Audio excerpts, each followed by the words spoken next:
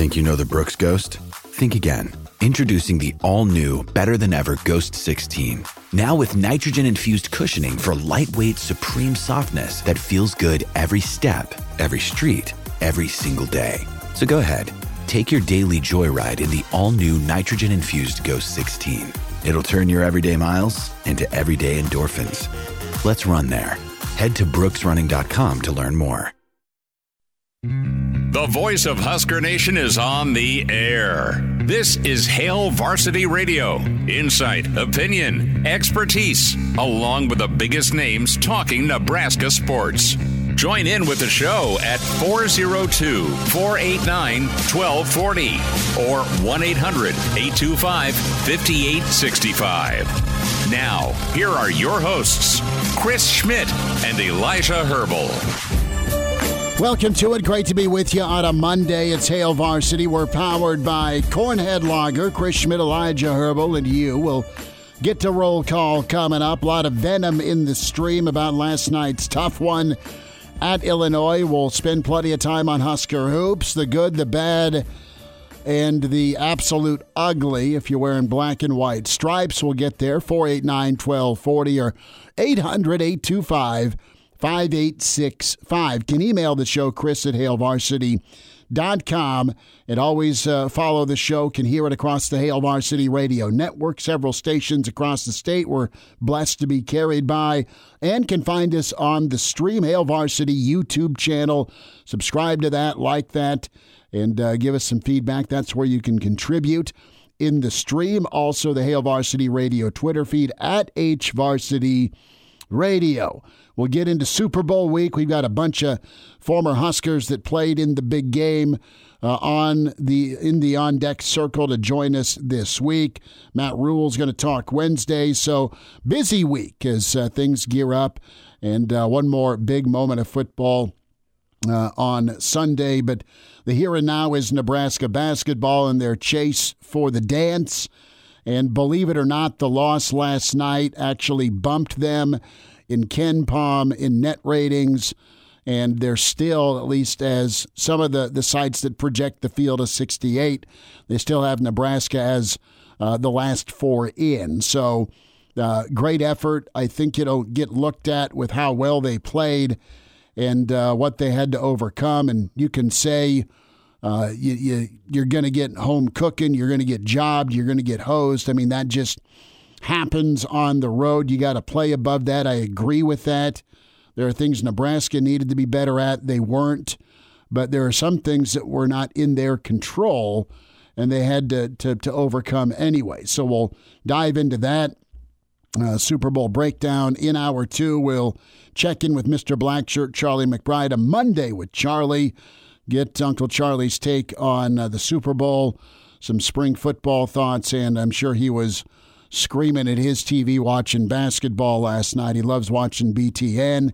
We'll also catch up with former 49er, our dear friend Jay Moore, Blackshirt Husker NFL, our Big Red wrap-up co-host. So that's on the docket. You are fired up in the stream and can join us on the phone lines as well.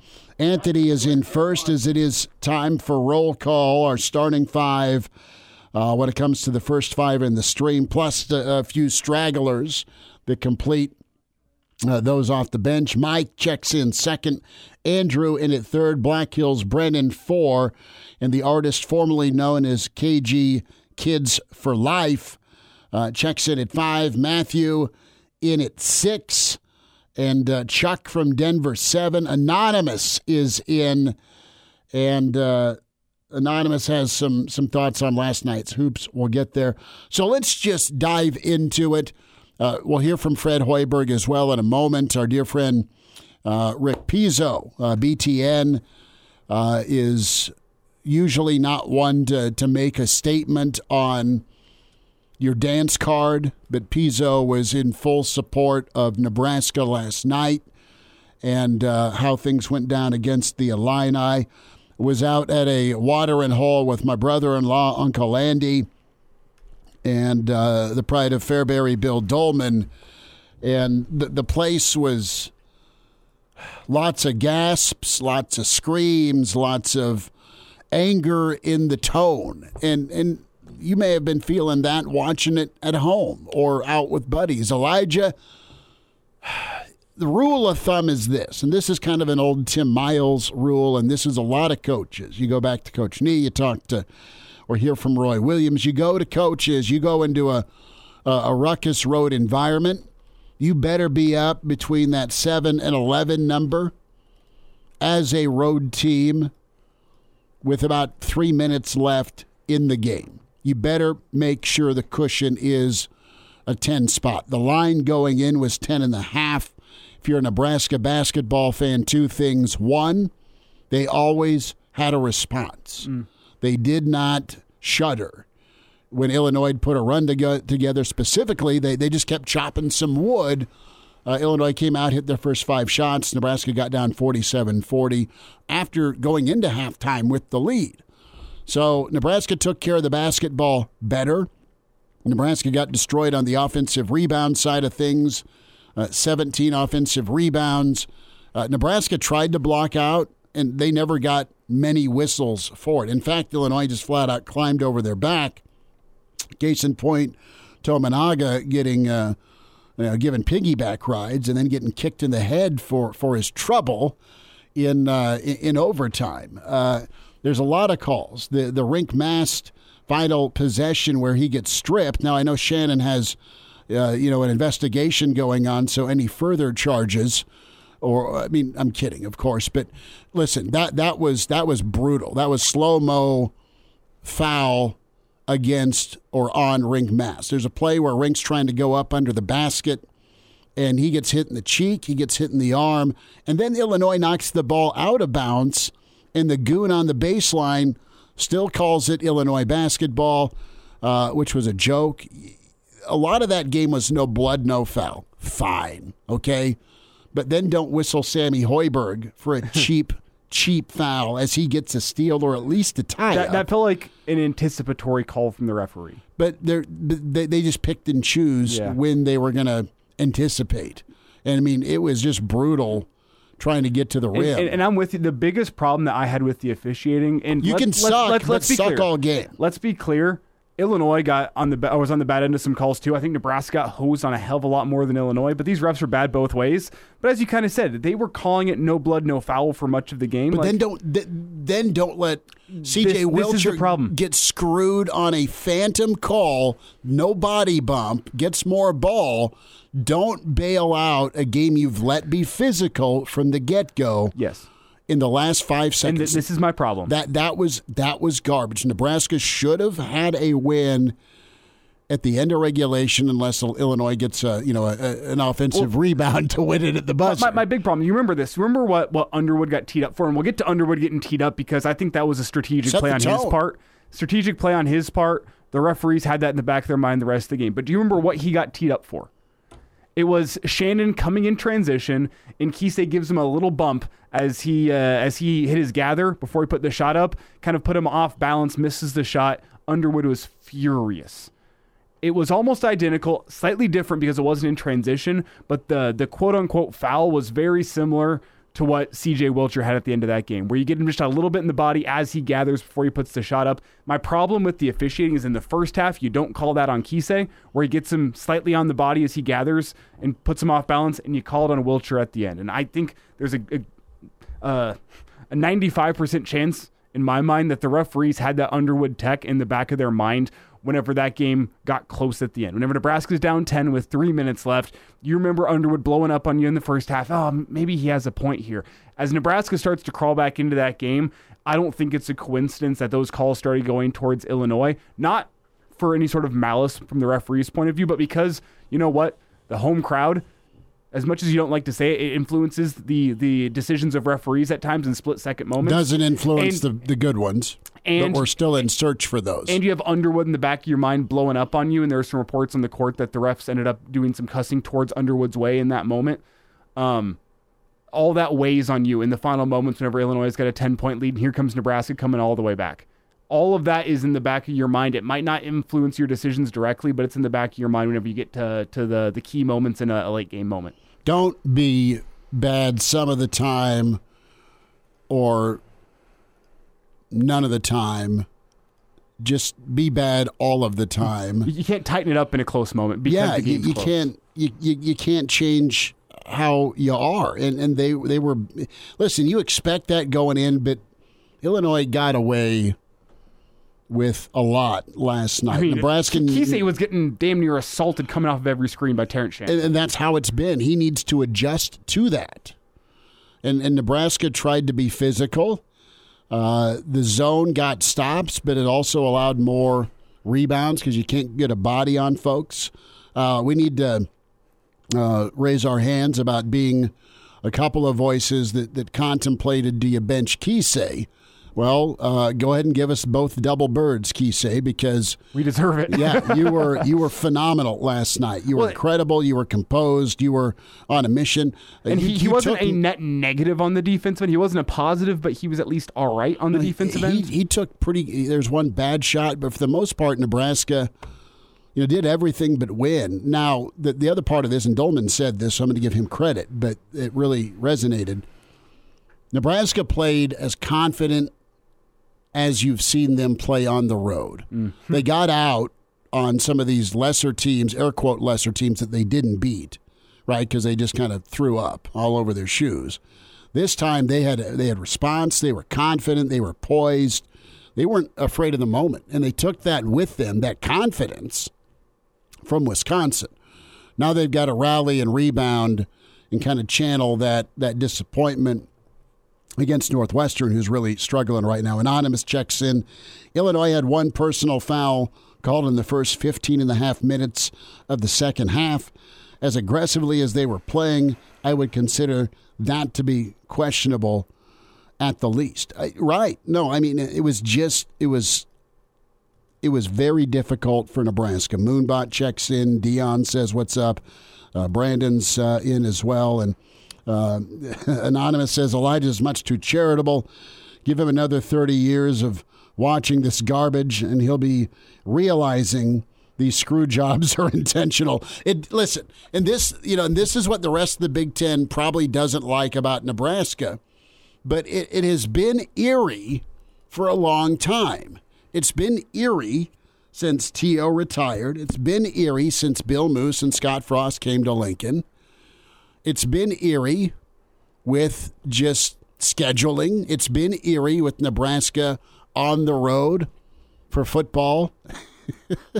It's been on the road. Nebraska's been their own problem on the road for football.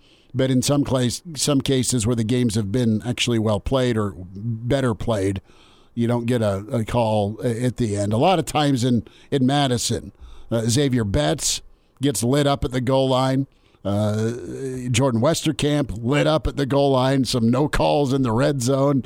That's similar to Rink Mast needing to physically bleed at the end of overtime to get a whistle. I just want to throw in here. That's the fan mindset, though. I'm not wrong. I know the fan mindset, but I'm going to come at you from the umpire's perspective. I know some people who are much higher level than me. I'm not going to claim myself to be the expert here with my high school baseball officiating. I'm not the expert. I know a lot of people though that have done high level officiating. Baseball, basketball. You do reffing because you love the game. And the money doesn't hurt. No, you like. That's where I'm going. You like to get paid. Your motive for doing it is because you love the game and you want to be a part of it. You don't go there because you need back pats. And there are some officials in this world that are power trip guys. But I think the vast majority of them, the good ones, are unfortunately roped in with those knuckleheads that are the power trip. Worship me, I control your outcome. I'd agree with that somewhat, but I'd say the vast majority of guys out there, and I don't know these three officials, don't know them personally, don't think I remember any big screw-ups in their history of officiating basketball. Nothing stands out. Don Daly, Paul Zeal, and Owen Short. Yeah, see, those names don't ring a bell to me, but unlike your Kelly Pfeiffers out there. Right, where it's going to be 7 reviews the last 5 minutes because we need more TV time. I'll just say most officials out there are doing it, A, for love of the game, B, to get a little extra money in their pocket, whether it be bar money or a new nice diamond necklace for their wife. Or girlfriend. Or both. Mistress. I'll just say that those are usually the two main motivations people get into. I don't think people are out there getting on the court saying, oh, we got Nebraska today. It's our perfect chance to screw them over because they joined the Big Ten 12 years ago and we still don't like them. I don't think that's actually happening. But I think these people are humans that let crowds affect them. They let coaches affect them. And I think we saw the result of that yesterday. That's what I'll leave it at. Well, and Tiger Shark dives in. Tiger Shark Diver dives in. Did you guys see the last play where Illinois guys stepped 6 different pivots? That was quote tweeted today. And Domask, is that his name? Yeah, Domask, the guy who was like, yeah, traveling. I got away with one. I mean, he was doing the full foxtrot, brother. And no whistle there. They kept possession in a 3-point overtime game. So here's the reality. Nebraska fans are riding this roller coaster. The team didn't ride a roller coaster last night. They came in and played as well as they did to get a win on the road against a ranked squad. They played up and they went every inch with Illinois. So I think that's encouraging if you're a Nebraska fan. The thing is the trust factor. Have they turned a corner or can they keep it up? Or was this just a moment where they carried some momentum actually from a monster home win to go on the road? You're still fighting with the tournament and a down Big Ten where there's not going to be 8 spots for you in March. So if you're a Nebraska basketball fan, every opportunity counts. This would have put you in if you don't screw up at home the rest of the year. There's one more factor here. Maybe Fred Hoiberg ignoring the sports scientist was all that this team needed to get over the hump. Well, we'll see. More thoughts. We'll hear from Fred, and Hail Varsity continues. When you need mealtime inspiration, it's worth shopping Kroger, where you'll find over 30,000 mouth-watering choices that excite your inner foodie. And no matter what tasty choice you make, you'll enjoy our everyday low prices, plus extra ways to save, like digital coupons worth over $600 each week. You can also save up to $1 off per gallon at the pump with fuel points. More savings and more inspiring flavors make shopping Kroger worth it every time. Kroger, fresh for everyone. Fuel restrictions apply. Hail Varsity Radio is live. Now, back to Schmitty. Schmitty's a great guy, but he don't have a brain. And Elijah. You want me to speak? When I point at you, yeah. On Hail Varsity Radio. So we'll check in with Connor Clark. Connor, of course, winding down his college career, and he's done it in less time than Tommy Boy. Pretty impressive for Connor Clark. He was on the road in Champaign last night for KRNU. It's a college radio station that Elijah was a part of, I was a part of, Cranack was a part of. We love it. College of Journalism and Mass Communication in Nebraska. Proud of what they have going for sure. And Connor was on the road doing the radio play-by-play of it last night, so he was there at the scene of said crimes. We'll get to more of your comments, more of your thoughts on Nebraska basketball. We'll get to some Super Bowl takes. We'll talk Rex Burkhead. Keona Wilhite, come on down. Well, nothing officially yet, but there's some smoke for Nebraska. Charlie McBride's on the way. Let's hear from Fred Hoiberg. This is a little bit longer cut, but Fred's take on things last night, cut 1, his reaction to how things went down, and Nebraska almost got it handled on the road. It's who they are. They're 12th in the nation in offensive rebound percentage. And, I thought at times we did a solid job, but not enough in the second half. They pretty much dominated it physically in the second half. And you find a way to get some of those rebounds. Maybe it doesn't come down to that last possession, but, I'm really proud of the guys for the resolve that they showed tonight. As I told them in the locker room, now we know we can do it. And you're playing one of the top teams in the country on their home floor in an unbelievable environment. And you have a chance to win. You have a lead with under 5 seconds to go in regulation, even though we got out-rebounded by 17. And that's the theme for us. We've talked a lot about taking care of the basketball and rebounding. And when we do both, we generally win. When we take care of one, we're in a close game like we were tonight. If we get beat in both and we turn it over and give up offensive rebounds, we get it handed to us. So, we got to find a way to turn up the physicality. I've talked about this a lot. When teams started getting on us, getting the offensive rebounds. They just seem to, it just goes in the wrong direction. So, proud of them. They showed a lot of fight. What had nothing to do with effort. I thought our guys played extremely hard, and when you're down 10 on the road with under 4 to go, it's tough to come back. But we scored 11 in a row. I think 11-1. Unfortunately, the one was the one that sent it to overtime. But again, we showed we can do it. Just got to clean some things up and turn around. Another quick turnaround. I don't know. It seems like we played 100 games. I mean, we play every 2 days, so we got to get ready for a tough Northwestern team on Wednesday night. So Fred is all class. Fred's a pro.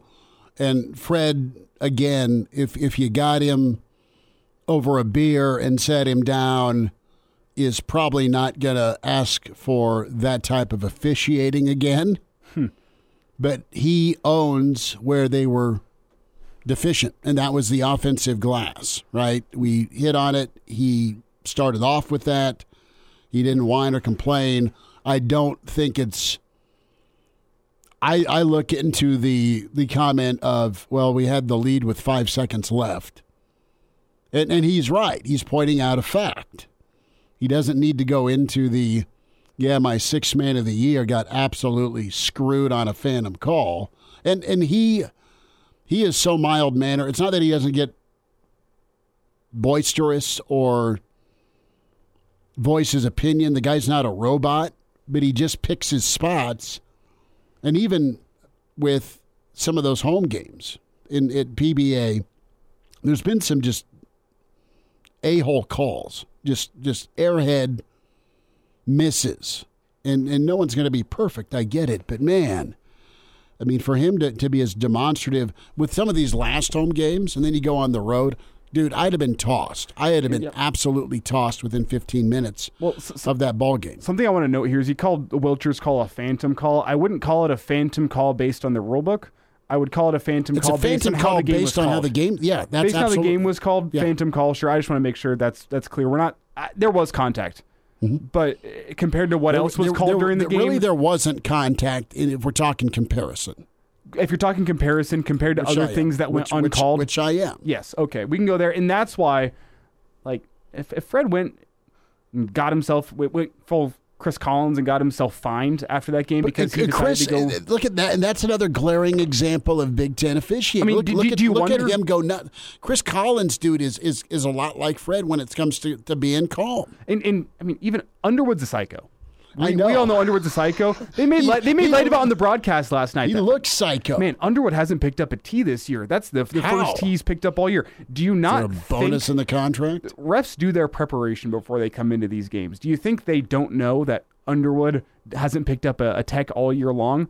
They're going to know they're the first people to give him a tech. And that's kind of what I'm saying here with Fred to go scorched earth. I'd give him a full pass if he's getting a fine, because people know your reputation. They know you don't go scorched earth. And they know you pissed off Hoiberg. You were awful. Exactly.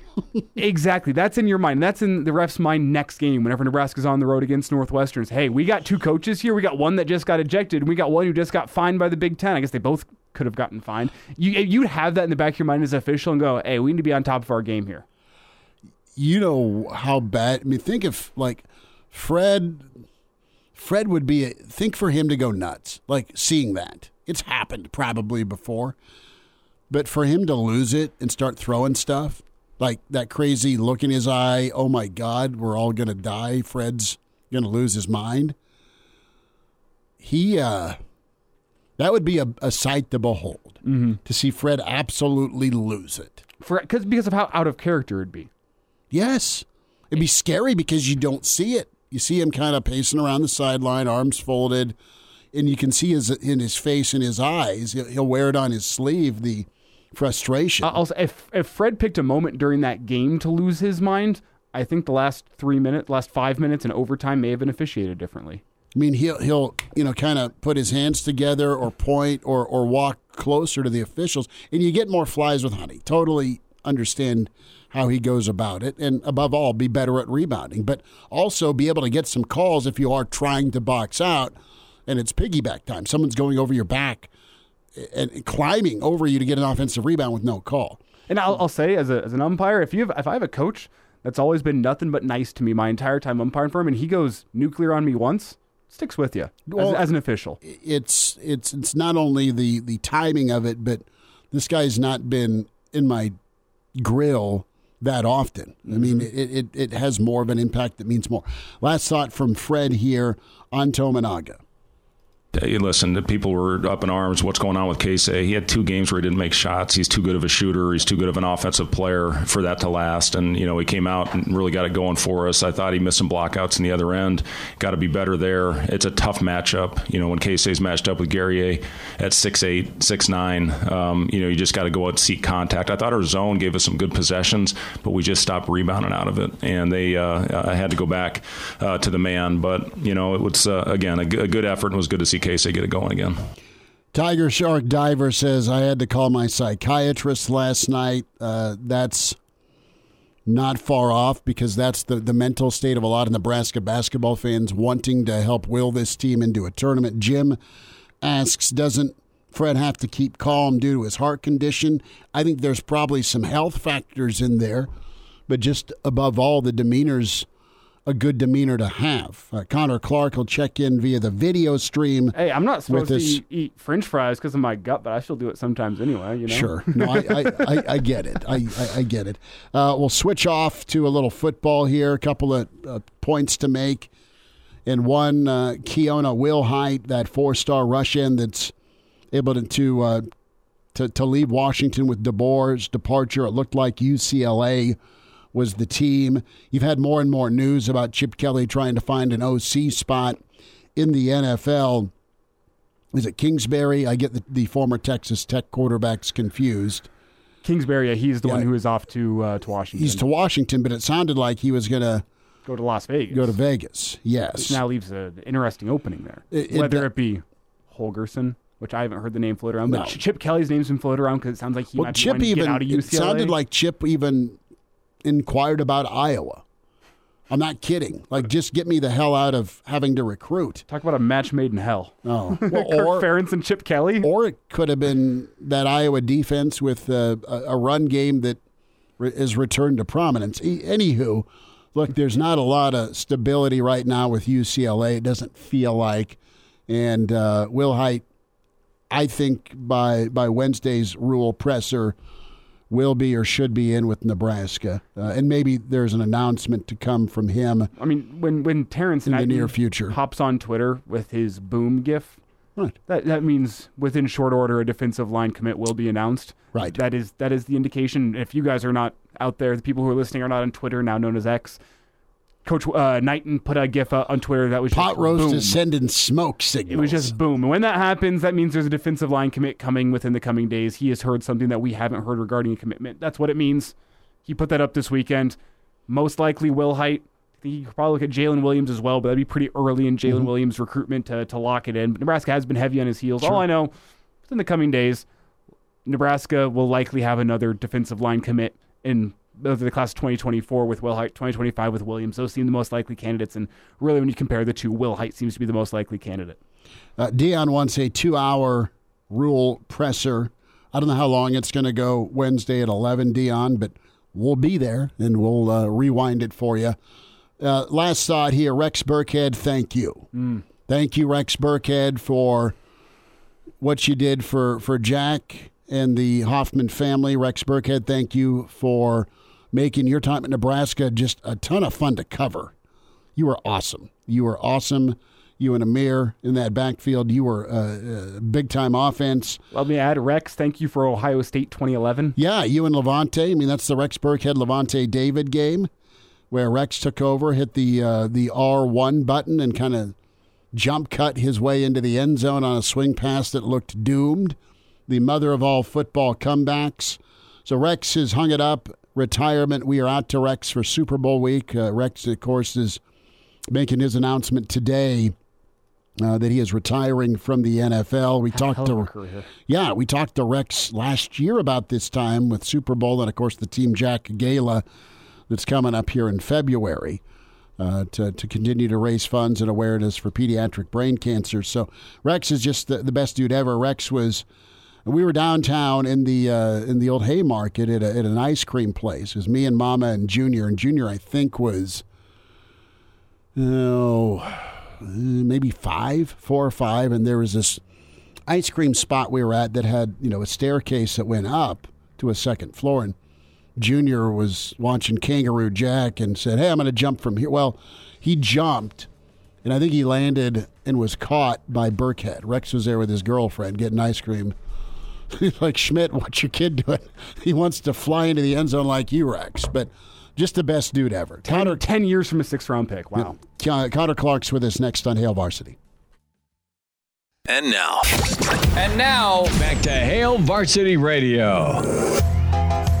Thanks for spending time at Hail Varsity. We're powered by Cornhead Lager. Charlie McBride on the way, and we'll check in with Jay Moore, Blackshirt Husker, and NFLer. I've got an echo here. Better now. Wonderful. Connor Clark is in Chicago, buried for the upcoming Northwestern Nebraska game. He'll be on KRNU with that. Connor was on hand last night. Connor, sights, the sounds, the officiating, the Nebraska effort. Take us through your adventure last evening, and what a ball game. Yeah, great college basketball game. I think it exceeded my expectations, certainly, and a lot of Husker fans' expectations as well. I really admired the group's, resiliency, their fight down the stretch. They could have easily rolled over when it was a 10-point game with about 3.5 minutes left. I personally thought that Terrence Shannon Jr. 3 from the corner was a dagger. Clearly it wasn't, because they ended up forcing overtime. But, yeah, great game overall. Obviously, you could go back and forth about the officiating. I think people... Yes. I think people watching on TV have more of a gripe about it than I do, just because it was a little bit harder to tell from my vantage point at the State Farm Center. But certainly a couple things you could go over. But overall, if you're a Nebraska fan, I think you're not too upset about it, because it was a game that could have gotten away from you at multiple moments. It didn't. They forced overtime. They gave themselves a chance to win. And Tominaga put on arguably a masterclass for him as well. So that was great to see him break out after a couple of tough games for him. Are you going to go to the refereeing, Connor, and how it was officiated late in that ball game? My take is this, and I've kind of talked about it in a roundabout way. Nebraska had plenty of opportunities that wouldn't have involved the refs, whether it be better boxing out defensively so you don't give Illinois as many second chance points. A better decision from Tominaga late to not put Rink on that island 30 feet from the rim with Terrence Shannon closing down on him. You get a better possession there, so you don't have to put it in the ref's hands to call a foul. But at the end of the day, I think some decisions from the referees did swing the result of that game. Is that a fair assessment from what we saw last night? Yeah, I think you could point to a couple of moments. Obviously, the foul at the end of regulation against Domask. People are upset about that. Probably a little bit soft. There was a travel that was certainly missed against Marcus Domask as well. He even tweeted about it, saying, yeah, I might have gotten away with one there. So that tells you all you need to know. Another thing that I had a big problem with was the dunk that was thrown out of bounds, and it was called Illinois ball. Everybody in the stadium obviously wanted a foul because you're in Illinois. I believe it was Rink. He was straight up, and it was either Guerrier or somebody else going up for the dunk, and he cocked it back, and Mass was straight up, jumped straight up, and he cocked it back to dunk it and just kind of threw it out of bounds. Yeah, and it was off Nebraska. Yeah, apparently. So that was one that was, iffy. There were a couple other ones, the steal that wasn't a steal by Sam Hoiberg in the corner. That was another one, but I agree with Elijah's first point. I think you still, if you're Nebraska, you gave yourselves plenty of opportunity to win that game. There were some costly turnovers, an unneeded heat check by Tominaga early in the game that turned into a big swing for Illinois, a couple of costly turnovers later in the second half.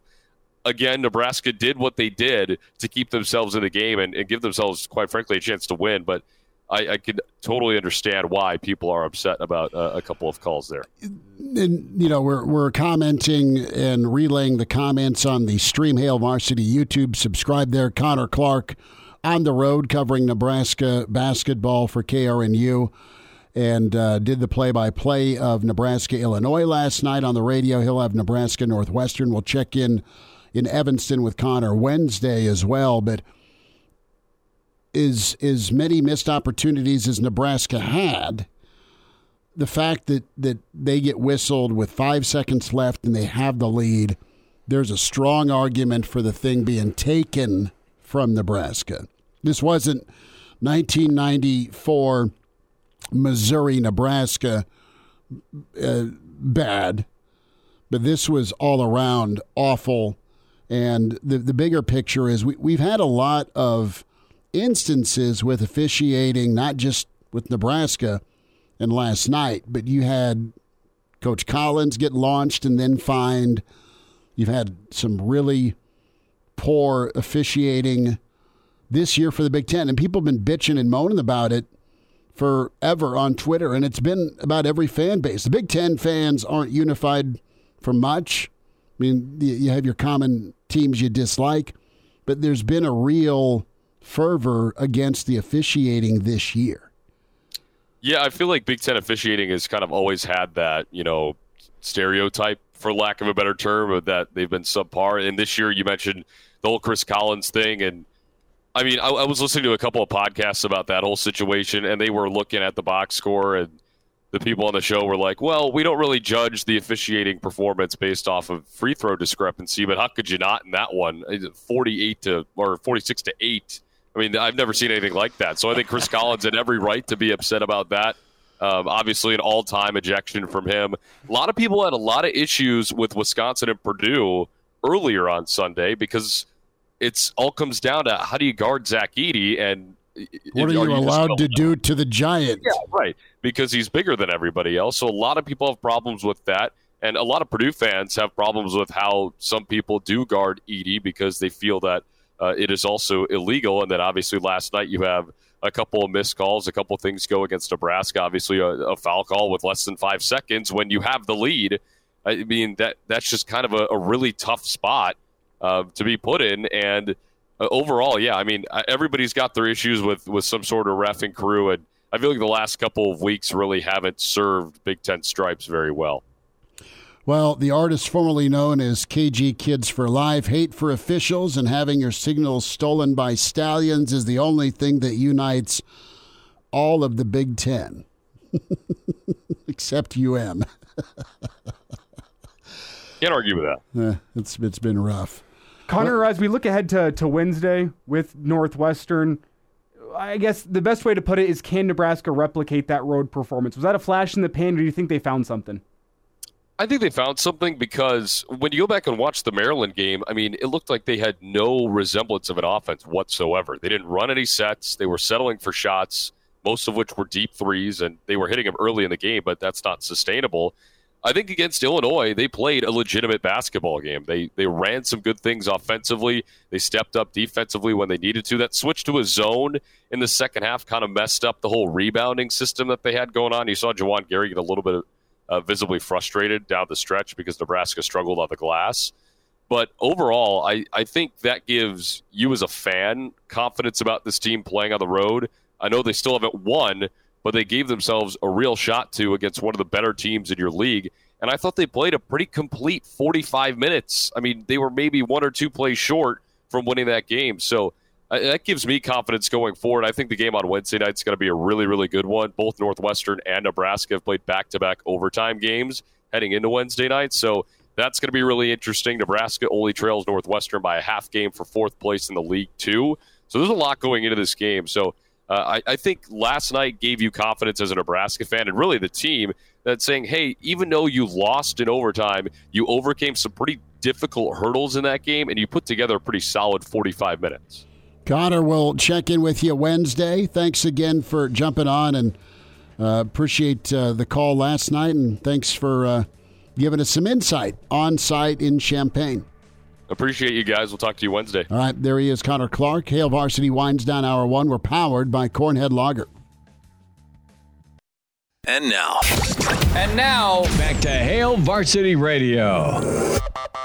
One final time this hour, podcast where you can find us if you want to rewind or on your timeline, Spotify, iTunes, Google Play with Hail Varsity Radio. Subscribe. We appreciate you doing so there, and give us a rating, good, bad, ugly, and we'll take the feedback. The Hail Varsity YouTube channel, subscribe and like, not just what we do in the afternoon, but of course, Hurrdat Sports in the morning. And all the content, press conferences, interviews, and then all the other social platforms with TikTok and the Instagram account. I mean, just awesome content with Hail Varsity. Twitter can find the show at HVarsity Radio. Find Elijah on Twitter at Herbal Essence. Find me, Chris Schmidt, at Schmidt_radio.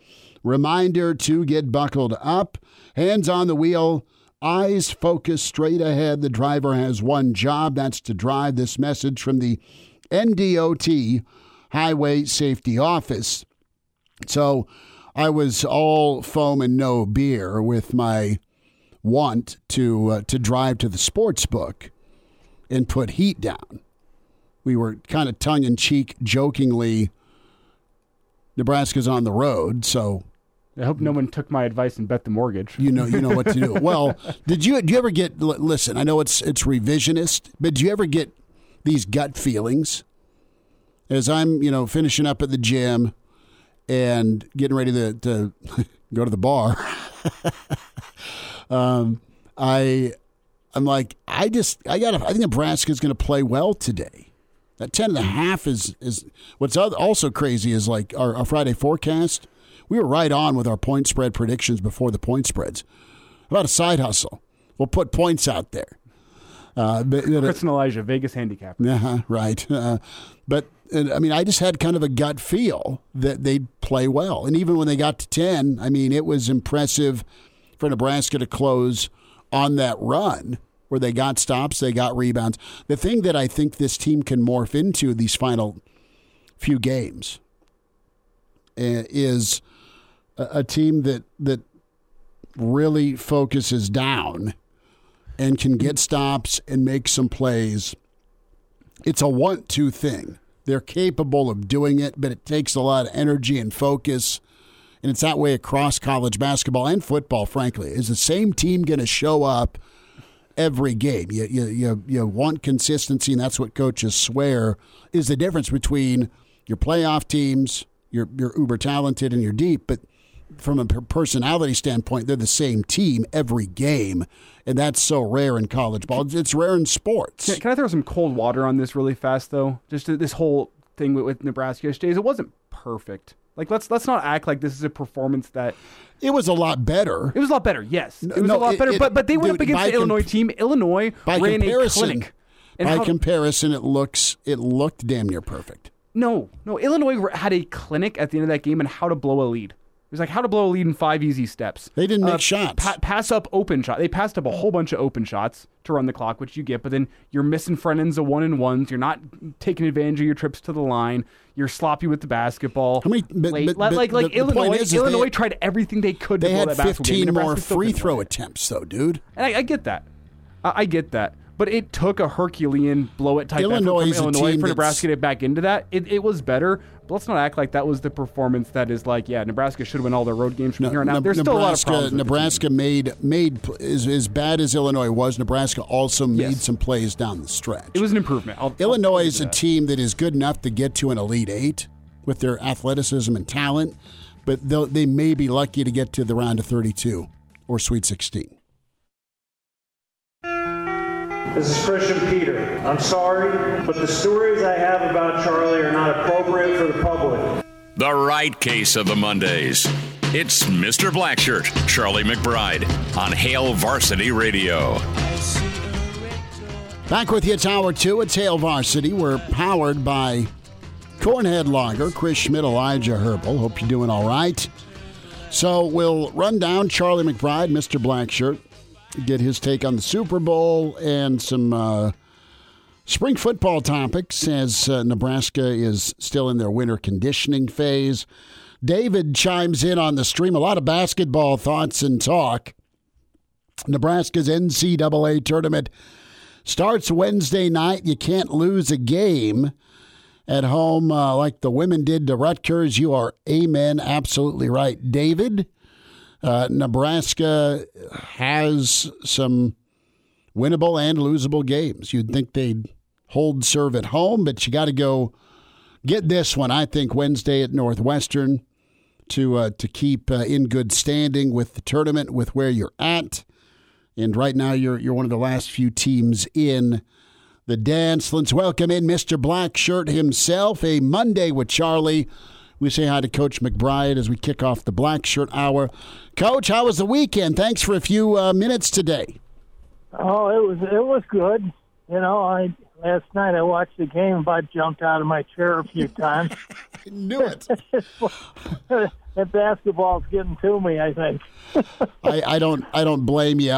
We were talking before the top of the hour here. I was like, I wonder how Coach McBride handled last night. And well, how did you handle last night? I know you said you just about jumped out of your chair, but Elijah's been better than me. I've been beating up the officials a little bit, and I don't like to do that. I mean, there were things Nebraska should have done better, but there were some real horse bleep calls or no calls. Well, the thing that got me, I mean, I don't know why it did, but I was watching the TV, and they had a timeout, and they scanned back to the Illinois bench, and the Illinois coach was there, and all of a sudden the official comes over and holds his hand up next to his mouth and whispers in his ear. I figured, well, that guy's got points.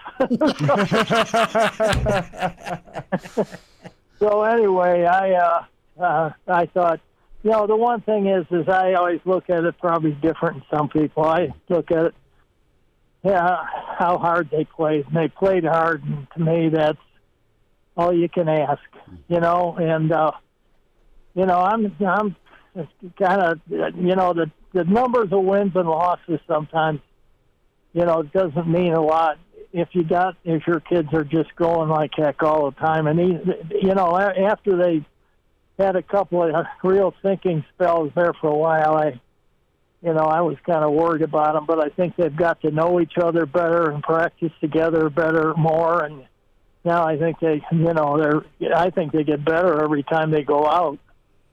So we'll see how it goes in the end, but I know they're trying hard. Well, they did a great job of being resilient. They played confident. Like they played as confident on the road as they did at home, and that's been an issue. They weren't perfect, but they didn't play. They didn't look the same, to your point, like they have in some other instances with Maryland and the way they got beat at Rutgers. They still get whacked on the rebounding, but that's just something they're going to have to keep working on. And Coach, you know football, but I think you know enough basketball as far as loving the sport. That's the work in progress, isn't it? Trying to toughen your guys up. I mean, and that's just right. It. This team's tough at times. Can they be tough all the time? Well, I think a lot of it has to do, you know, that there's a lot of guys that are really tough, but when they don't know exactly what they're doing, they're thinking a lot of times, and they take the toughness out of their system for their thinking. And, okay. You know, they can't just turn it loose and you know, really play with tons of confidence, but that's what I'm seeing. They look more like a kind of like a smoother basketball team. You know, it doesn't. At first, when we started the year out, we were doing okay, but we looked like we were playing street ball almost. Mm-hmm. You know, and now they know each other, and I think each week with practice, and I think Coach said something before that he really had some tough practices and more than they've been, you know, during the year, and I know that's probably helped a little bit, you know, because there's a lot of guys that come in here that have never done that before. I don't care if they go to a junior college or a high school or whatever it is. You know, a lot of guys don't know what a hard practice really is, and I know for a fact that at Michigan State, he put football gear on them, with shoulder pads and helmets. It wanted them to be tough, and then they went and practiced. And they stoned each other for a while. I mean, I don't know what they went through, but I know that he did that. It's Charlie McBride with us here on Hail Varsity Radio. We talk Husker basketball. They're toughening up. And coaches, you talk about toughening up. How do you as a coach, this isn't just pertain to basketball, but really any sport, in a season where everything that can go wrong has gone wrong on the road. It's looked bad. You finally have a chance to win one, and then you're either a couple plays away, maybe a couple calls away from getting a win. You don't get it done. How do you keep that positive as opposed to letting this team get negative and get down on themselves? Because that's the two directions you can go from that. Yeah. I think with the basketball this year, it's just been confidence and with each other, not really knowing each other as players. These guys, like I said, most of these guys play together year round, and these guys haven't had that chance, and that means a lot. I mean, I've said 1,000 times, it starts in the weight room, and the players have to decide how good they want to be.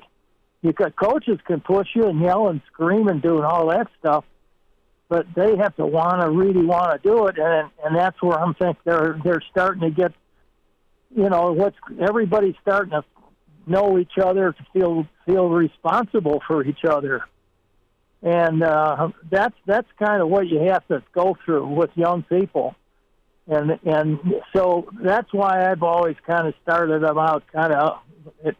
They probably think I'm a little bit wacko when I'm hard on them, and I want to see what they can handle, and I can tell, just by watching them what kids can do what in certain situations, and pretty soon some guys you can yell at and some you can't, and some it's just, and there's certain things that turn on certain kids that, and you got to know what buttons to push.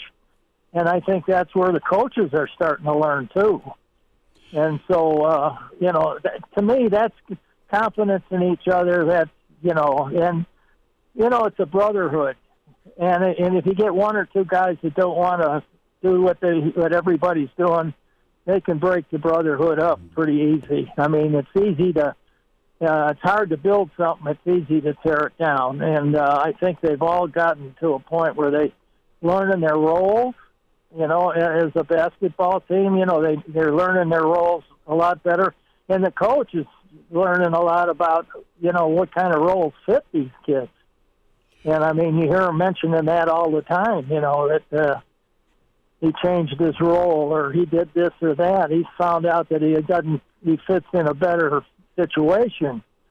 So, it goes like a thermometer back and forth, but when they get to know each other, they're all on the same page.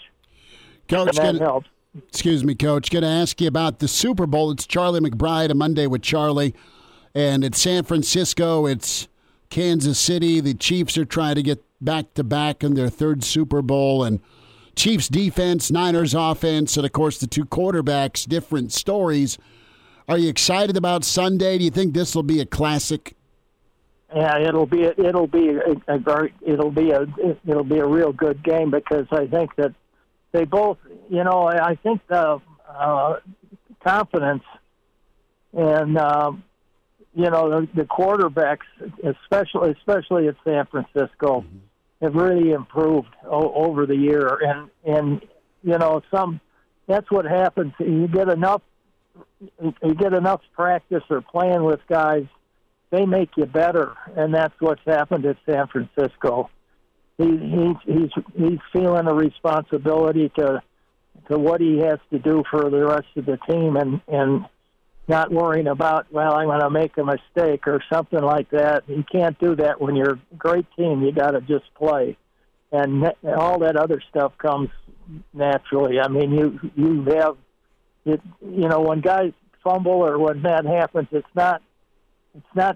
because somebody did something on the other side that was exactly right that made you do it, and that it wasn't it wasn't like you were intended to or weren't prepared for something like that.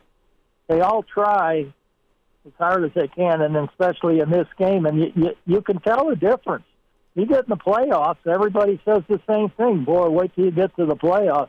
Why aren't you playing like that all the time? It's my question. How come you're not, playing like this all the time? And you say, well, it's just during the playoffs or whatever. What's the deal? And so right there, they're telling you that their mindset is different sometimes. It's those guys that want to keep going are the guys that win. Well, Charlie, the saying has been out there for a long time. I want to get your thoughts on it. I'm sure somebody else will say it this week. Maybe I'll just be the first. offense wins games, defense wins championships. You've seen that with the Chiefs, especially this year, where their defense has really stepped up in the postseason, has carried them to the Super Bowl. The 49ers have had a great defense for a long time. I think if you look at it right now, you might give the advantage based on how they've played recently to the Chiefs' defense, despite the 49ers' defense stepping up when it's mattered the past couple games. Do you still think in modern football, though, that saying holds true, that offense wins games and defense wins championships? I don't think so. A lot of times I think the defense just hangs in there and the offense is really exceptional, then you win. I mean, that you can see that. That's been our case sometimes. You see when I was coaching, and no matter at what level you're at, you can always climb that ladder when it comes to, but winning is not a sometimes thing with your players. Winning is an all the times thing, and so if you can get them to play as hard as they can play, and they get beat, and they're playing as hard as they can, you have nothing to be ashamed of. Now, fans you're going to get it, okay? I mean, you're going to get it, but again, it's all in the mind. I think a lot of times, and how you feel about your brothers, that you're playing with. You don't want to let them down, and I don't know. It's a crazy thing because a lot of times with each team it's different. But I'll tell you one thing. The one thing I do know is if they don't score, they don't win. So that's the way I've looked at it as being a defensive coach. I mean, if we lose like we lost at Arizona State 19-0, well, we had a bad day on offense. You hear Tom saying, well, what about us? We stuck the joint up because we gave 19 points. And giving people 19 points nowadays the way to throw the ball isn't a bad deal, but it wasn't good enough. And it wasn't all the offense. I'll guarantee you that. Coach, going to wind down and get your thoughts on Rex Burkhead. He retired today. Rex is 10 years in the NFL, great career in Lincoln, and a nice recruit out of Plano, Texas. I think you remember Rex, and what a ambassador for Nebraska and beyond. He's tougher than a box of rocks, too. That sometimes isn't good. I mean, I coached Mike Webster, and he was, of course, the first one they really found out about CTE and that kind of thing. And, those are the things I always worry about, guys that are running backs and, they're banging around all the time and been that many years in. You just hope everything's going to be okay for them in the future, and he's the kind of guy that is, a lot of times I think the word loyal is hit the bricks, but he's one of them that is, a loyal person, and he's that kind of a player too. Mm-hmm. He plays for his partners, and that's the thing. I think when he gets done and really sits down and thinks about it, he's going to think about his teammates before he thinks about himself. Totally agree with you. And he is from his mentality from a bygone era. I mean, it was cool to watch him play in Lincoln. Got a prediction for us at all, San Fran or Kansas City? Where are you leaning? I'm leaning. I hope Kansas City wins, I guess, but because I've always kind of been a little bit, living close. A little favorite to him, but it's always, it's always good to see somebody else have, enjoy the best part of their career. Mm-hmm. And I'll be happy if the 49ers win. I mean, I'm not going to go around and moping because Kansas City didn't win, that's for sure. Mm-hmm. But, I feel pretty even on this. I mean, as far as just, I don't say, I won't be sitting in my chair on pins and needles. No, you'll enjoy the moment. I'll enjoy it. Enjoy the game. More probably. I like it. If the Kansas City wins, I'll be happy, and the 49ers win, I'll be happy too. Enjoy the game, but more importantly, enjoy some wins. I think the 49ers probably are really about ready to pop. I mean, it's about, they've had a little bit of an on and off year, but I think that they've got the people that can do it. Coach, we'll check in next Monday with some thoughts. Thanks for the time today. Okay. Good talking to you. Good to chat, bud. Not knowing. Talk to you later, guys. Thanks. All-State, 2-year starter, and rush in for the Big Red and NFL vet. Is Dudeness or Duder or, El Duderino if you're not into the whole brevity thing. It's Blackshirt Jay Moore with Hail Varsity Radio. Back into it, it's Hail Varsity. The Blackshirt Hour commences. Jay Moore with us, Blackshirt Husker NFLer. Find him on Twitter at JMoore44. And you see him on Big Red Wrap-Up during the Husker football season. Jay Bird, I think you just got whistled for a foul. How are you doing? Are you able to cope with a little hoops drama last night? Man, just... going into it, you knew it was going to be a tough task. Obviously, they struggled playing on the road, but then a really good basketball team in Illinois. Things got off to up at half. Good start. Things kind of get away from you a little bit there in the second half. Some rebounding issues that we've seen all year kind of rear its ugly head, but they battled, man. They fought and they battled. They get that late bucket to Mass there, a nice little post up. Bank shot in there, and boom, then another ticky-tack foul called on Wilcher. And a lot of what's funny is, as we were chatting just before, it seems like Nebraska had everything done to them, nothing would get called. But then as soon as Illinois, anything little, they reviewed a flop. I mean, essentially when it was towards the end of the game, and Alec, reaches out his arm and a box out, clearly just is across the chest, and the guy just flops. They don't even call a foul, but they check it for a flagrant one. It's like, what are we doing here? I mean,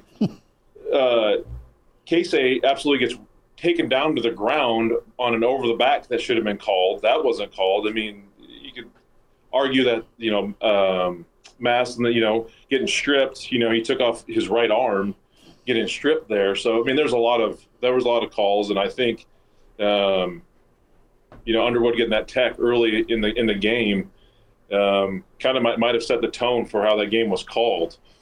But you got to love the fight. You can't ever count them out.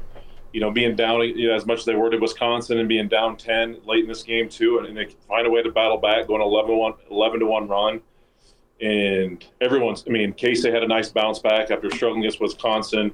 C.J. Wilcher, who kind of was the guy to go to in the Wisconsin game, didn't have his best stuff. But the nice thing is guys are stepping up when they need to step up. And they played well enough to win last night, and probably should have got the win. But, you still are looking for that one road win. I did see that, even though with a overtime loss, whatever, I can't remember if it was the net rankings or whatever it is, I saw they did, they bumped up, a few spots as well. So some good can come out of that. I think they're going to get some wins. They're going to have to get some wins because really no one left in the schedule is ranked.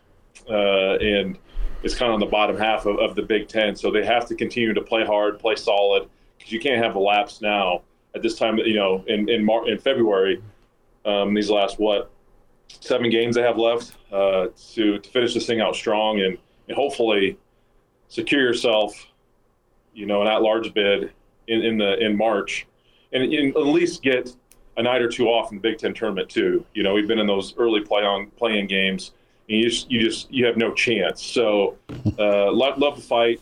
Got to continue to play hard and get yourself.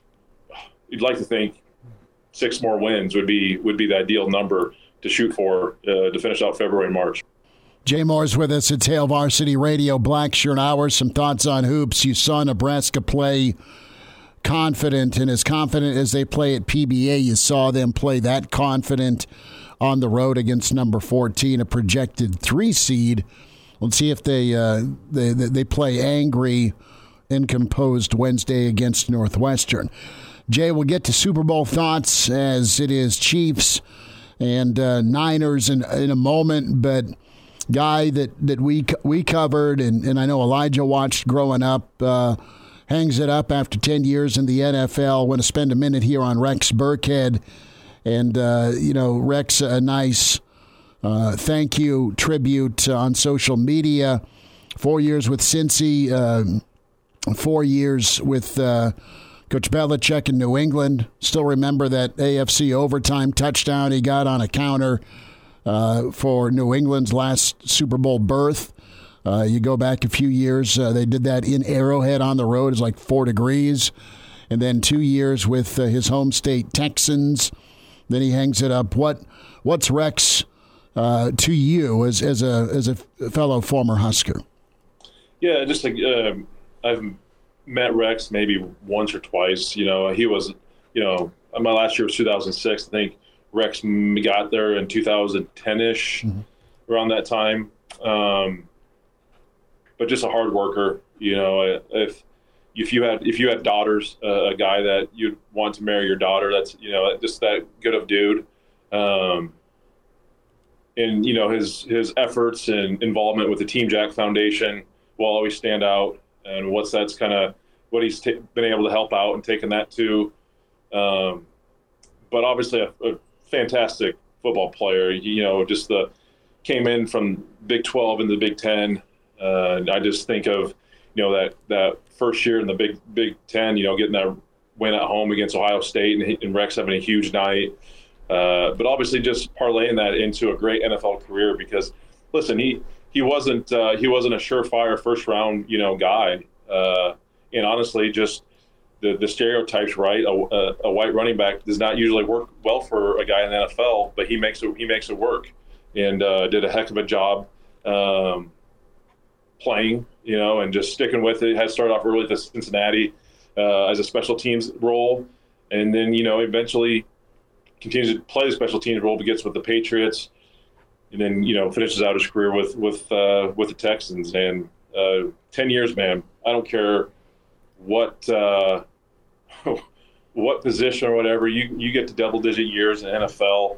That is impressive. That is very, very impressive. Everything that he did, and he definitely deserves it. And I know he's going to enjoy retirement and get to see his kids and play sports and do all those things that he probably missed out on during the fall. But just a hell of a career, a hell of a Husker, and happy for him that and the best thing is he was able to go out on his terms. I was not able to go out on my own terms. I was a lot of guys that play in a professional sport. Sometimes you have to retire even though you don't want to, because you don't have any more options, right? And either you're not good enough or you're hurt or whatever it is. He was healthy and he was able to kind of finish on his own terms, and that's a great accomplishment for Rex, and how he's able to finish his career. Jay, I think the best Huskers all have their own nickname. You got Johnny the Jet, the Sandman, Touchdown Tommy, Sexy Rexy, I think firmly belongs on there on the nickname hierarchy. Your thoughts, what Husker moment is going to stand out in your memory as being the defining Rex Burkhead moment? You have the Team Jack moment, amazing. The comeback against Ohio State, Rex Burkhead scoring that touchdown. Well, what moment to you stands out as being the definitive Rex Burkhead moment at Nebraska? Gosh dang, I had mentioned, I think that Ohio State game, and they got, Nebraska got to a slow start. Who was the quarterback at Ohio State that got hurt? Number 5. Braxton Miller. There you go. He got, rolled up his ankle. You think of Levante David forces the fumble, then Rex gets those 2 touchdowns late in the second half, gets a little swing pass, makes one guy miss, runs straight in, from a Taylor Martinez pass. So I think that instance, I remember, oh gosh, it might have been, middle of last year in the Big 12, the year previous, him throwing a halfback pass, I think, to Brendan Kinney against Colorado, to close out that, the Big 12 era. So a lot of great memories. Obviously, just a hell of a football player. And but I think that Ohio State comeback and him just solidifying everything with those late second half touchdowns will be what always pops in my head the quickest when someone mentions number 22 Rex Burkhead from Nebraska. Another one that flies under the radar is Iowa State 2010 overtime. Rex Burkhead scores the game-winning touchdown in overtime. That's another one that stands out. Probably not at the top for me, but I'll always remember that one as well. Smitty, you got one? Well, that game was so dicey. Yeah. Where Hags got to pick off a 2-pointer in the end zone. I mean, if you remember, Nebraska didn't have Taylor Martinez that game, and Rex Burkhead really had to step up and put that thing away. This is kind of an underrated Rex moment, but we're talking screw jobs to start the segment here, Jay, with officiating. And I go back to the old, remember the Titans officiating crew that found their way onto the field at A&M when Nebraska lost that game 9-6 in 2010. And it was a 9-6 game. And then you had 15 penalties. Bo's losing it. Bo's trying to pierce Taylor Martinez's, shoulder pad chest plate on the sideline, and all the while, there's old Rex running wildcat. It's like 3rd and 70, and they run Rex out of the shotgun, out of the Rex cat, and he rips off a 35-yard run to get him out of the end zone, and they end up kicking a tying field goal. I don't think he had a great game, but he had some plays in his home state. It was between Nebraska and A&M, and in a defensive just slog fest that ended up 9-6 and kind of a hose job. Rex was super big because you were a mess at quarterback. You're not moving the ball at all. Your passing game's slim to none and slim left town, and your defense is balling out. So that A&M game, I mean, the goal line play where, Rex is running it, and he just kind of got a couple of great blocks, creased it, and willed his way into a big first down that allowed Nebraska to tie the game. I'll always remember that game, and just figure out how, or wonder how, Bo and Carl didn't end up in jail afterward because they were so irate. I mean, they had murder in their eyes. Yeah, that was. I forget about that game, and I forget that Rex. They had to lean on him so hard. Yeah, I remember. Yeah, there was the Taylor Martinez drama, then obviously the poor officiating. That whole Ben Cotton issue. Yeah, Ben's getting turn your head and cough. Bottom of a we're talking assault with the Nebraska game last night. That was jail time right there on the field in Texas A&M game. More minutes with Jay Moore. It's Hail Varsity. We're powered by Cornhead Lager. The Black Shirt Hour continues. We've got some comments in from Tiger Shark Diver, and says Charlie McBride eats nails for breakfast and bolts for lunch. Steve checks in. Charlie McBride's so tough he never catches cold. So loved hearing from Coach McBride. Love hearing from Jay. And we'll get some Super Bowl thoughts as we continue on a Monday. It's Hail Varsity, powered by Cornhead Lager. And now, back to Hail Varsity Radio. Jay Moore with us, Blackshirt Husker NFLer. Find him on Twitter at JMoore44. And you see him on Big Red Wrap-Up during the Husker football season. Jay, let's go to the Super Bowl. You've got the quarterback discrepancies where Brock Purdy has all the weapons around him, and he's handled it well. He made a lot of plays in that NFC title game. And then you got Mahomes, who is he's got him and Kelsey, right, and Pacheco and some new names, but it's not the juggernaut offense of the Chiefs. It's been their defense. So you got the quarterback matchup, and then you got the Chiefs' defense versus that Niners offense. How excited are you about Sunday, and what do you think shakes out? Yeah, it's going to be a hell of a game. I mean, doesn't get much better at Super Bowl in Vegas. First time there, and but it's going to be a fantastic matchup. I just think the interesting thing is how well I don't know if it's gone underneath the radar, but everyone obviously wants to focus on Mahomes and Kelsey, but the way the Chiefs defense has played all year long, no one scored over 30 points on them this year. I mean, that never happens. And in past years where they couldn't stop anyone, you just hope that their their offense could score 35 points, and it just completely changed. The Steve Spagnuolo defense, I know we've talked in depth about him on here before, but his ability to get the right guys, and then you're able to have great players, Chris Jones and the rookie out of Purdue. He's had a hell of a year, but just a way to kind of mesh that all together. And it's really just been, that stretch where they lost a few in a row. Wide receivers were an issue. Kelsey was banged up. Pacheco was banged up. But now that they kind of get everyone healthy, they kind of got it figured out. And it's not I wouldn't say high flying, but it's just more traditional. You just see them in more, you don't see as many jet sweeps, fly motions. It's like, we're just going to line up on the football here and in multiple tight end packages, and we're just going to run the ball at you, and we're going to play action off of it, and we're going to try to control the clock a little more because our defense is damn good. And it's just been vastly different from all the years in the past. And I think, in that stretch where they struggle, they're just trying to figure it out still. And like, you know what? Let's not overcomplicate it here. Our defense is too darn good not to utilize and lean on. So let's lean on them for once.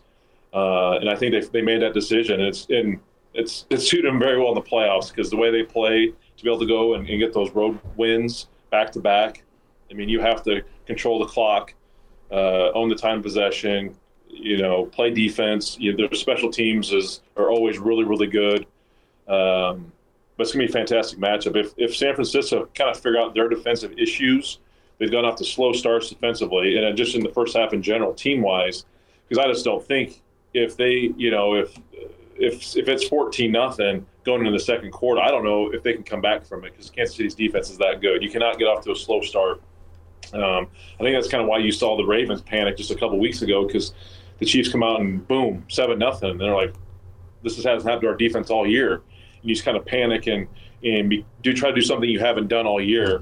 So I just don't think the 49ers can afford to get off to that slow start. If they do, it's going to be back-to-back for the Chiefs. As much as I don't want to see that happen, I'd love to see San Francisco battle and get one finally, in kind of a rematch of the Super Bowl just a few years ago. So overall, it's going to be a really, really good game. Just kind of feels like I said, if the 49ers can get off to a good start and don't put themselves behind the 8 ball, I think we got a fantastic football game. Jay, as I look back to this season, I was one that doubted the Chiefs a lot. But now that I see it in the postseason, they've been the best team in the postseason, I think, by a large margin. And it's because they have, as you laid out, a better running game, a better defense, the things that allow a team to really find consistent success in the postseason. The Chiefs remodeled themselves, made themselves better. And it wasn't perfect in the regular season, but they hit their stride in the postseason. But despite all of that, the 49ers, according to Vegas, still a 2-point favorite. Do you think that line is being affected by the Chiefs' regular season struggles? Do you think that line is fair? What's your take on Vegas saying it's the 49ers who are favored, not the Chiefs? Yeah, I'm surprised by that. I guess I haven't looked as of late. I'd take the Chiefs. I think the Chiefs are playing, like we just said. You said the Chiefs are playing the best football. Mm-hmm. I mean, you just go on the road in Buffalo and in Baltimore, and you win very convincingly. They're playing the best.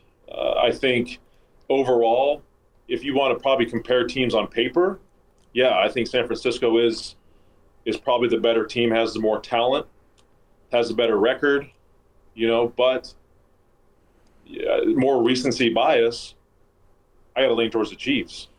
I just think San Francisco got lucky. Like I said, the late starts against the Packers and then against the Lions, they're fortunate to come out of there with wins. They just found ways to win. There's something to that as well. The hard part is, too, because all the talent they have defensively in San Francisco, for them to play the way they've done in the NFC title game and in the divisional round, very surprising. They got to get it cleaned up. They got to get it figured out because, like I said, I mean, you cannot have that. And the thing is, too, is their ability to stop the run has been very, very poor. Green Bay ran the ball on them early. Detroit ran the ball on them early. And the Chiefs' commitment to run the football with Pacheco, tell you what, you can't allow it to happen because it's that they won't stand a chance. So, yes, surprised, but if I'm a betting man, my money's going on the Chiefs. Jay Moore with his Black Shirt Husker NFL or at JMoore44, co-host Big Red Wrap-Up. Bird, enjoy the Super Bowl. We'll get caught up next week. Thanks for a few. Yep, sounds good, guys. See ya. Good to spend some time with Jay Moore, Black Shirt Husker NFL. Our podcast is right there.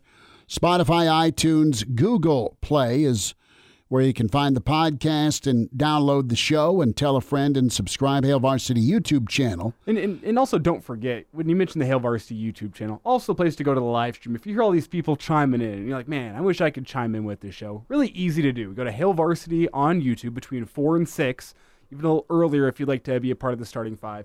Get in there, hop in the live stream. You can find it under the live tab on Hail Varsity's YouTube page.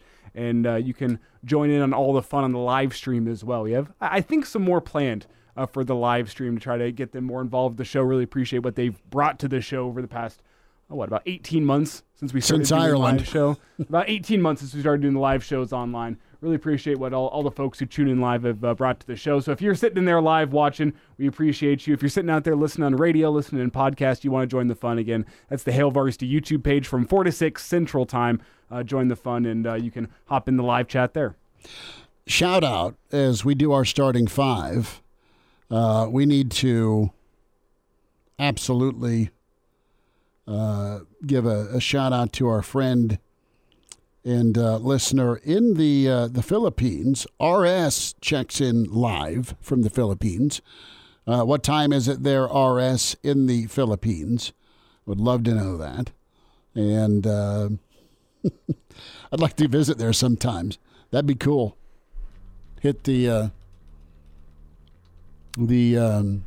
region of the world that is always tropical. It is currently 7:50 in the morning. I was asking RS. I was asking RS to give us a time check. Whoops. It's all right. Elijah with the spoiler. We'll wind it down, finish out on Monday. Big show tomorrow. Super Bowl week forges forward. It's Hail Varsity, and we're powered by Cornhead Lager. And now, back to Hail Varsity Radio. Thanks for hanging out. Thanks for spending time. It's Hail Varsity. We're powered by Cornhead Lager. Chris Schmidt, Elijah Herbal. And we'll check in tomorrow with Husker Hall of Famer, College Football Hall of Famer, Super Bowl champ Grant Wistrom going to be with us. As it'll be good to check in with G-Dub, talk Super Bowl this week, thoughts on the Big Red. And Mr. Searles, our favorite Husker NFL, our offensive lineman. Searles going to be with us tomorrow. Mitch Sherman also checks in. Busy week. Sam Cook will be with us. Stand out with the Ravens. And Super Bowl champ, Super Bowl week commences. Tony Veland for Elijah's Denver Broncos going to be with us this week. And we are out to a few more of those Huskers who've won the big one when it comes to pro football's ultimate prize. Reminder about your friends at the Omaha Supernovas. What an event. What a win on Saturday. You can be part of this first season and witness world-class talent, have fun with family and friends, and get to know the team, and above all, support an amazing sport and movement. Supernovas.com. It's where you log on and can get your single match or season tickets, and that's all the time at CHI when they are in action, so be sure to check out supernovas.com and be a part of just not only history but excellence. And Supernovas have Olympians, they have champions, national champions, All-Americans. And be sure to check out supernovas.com and get your season tickets or single game tickets today. I think, I'm going to look at the weather right now. I think it may be warm enough. Yeah, I think it's warm enough to fire the grill up tonight, Elijah. I mean, it's a beautiful week all around. Yes, it's going to be fantastic. Low to mid-50s, 60s. Yes. So I think it's time to go get a steak. My concern, I really want to fire up the smoker for Super Bowl Sunday. 41 degrees. Not perfect. It'll do, but just not what you're looking for. It's going to take a long time to get the old smoke rolling. Yeah. I've tried that, and this goes back to early morning. It was a crisp September morning. And the Michigan-Nebraska game in 2018. Oh, yeah. That bludgeoning. So we had a whole house party of folks over, and I had brisket I was going to do. And the sad story is the brisket was done in the oven, which was fine. It was good. But the smoker just would not cooperate because it never got above like 38 till noon. I was going to say, even if it does get like up to temperature, like a 12-hour brisket's now a 15-hour brisket because it's going to be losing heat. And and I suck at brisket. I mean, I need my mother to make it, or I need to go to Jaybird's for it. Those are the two spots in town to go for brisket that aren't, run by barbecue insiders. To what we need this week, we need to get in like a personal private chef. We need to get in 18 too. I mean, as long as we're putting a list together. But like with this show, we need to get in like a private chef to come put together a Super Bowl menu for us. It's easy, bro. You do like buffalo chicken dip, classic. I need to have a buffalo chicken dip. But other than that, I'm negotiable. You smoke wings, or you air fry wings, or you oven your wings. You crock pot them and then you oven them. There's 100 ways to do wings. Yeah, I think I'm going to be in Omaha for the Super Bowl. Well, that'll be good. So I might try to keep it low key this year. Only like myself, my roommates, maybe. When's kickoff? Is it 4:30? Probably 5:30. That's what we've been doing the last couple of years. I don't actually know off the top of my head. Well, hang tight. Good stuff this week. Podcast, Spotify, iTunes, Google Play with Hail Varsity. Powered by Cornhead Lager. Back at 4 tomorrow. Thanks. A Huda Media Production.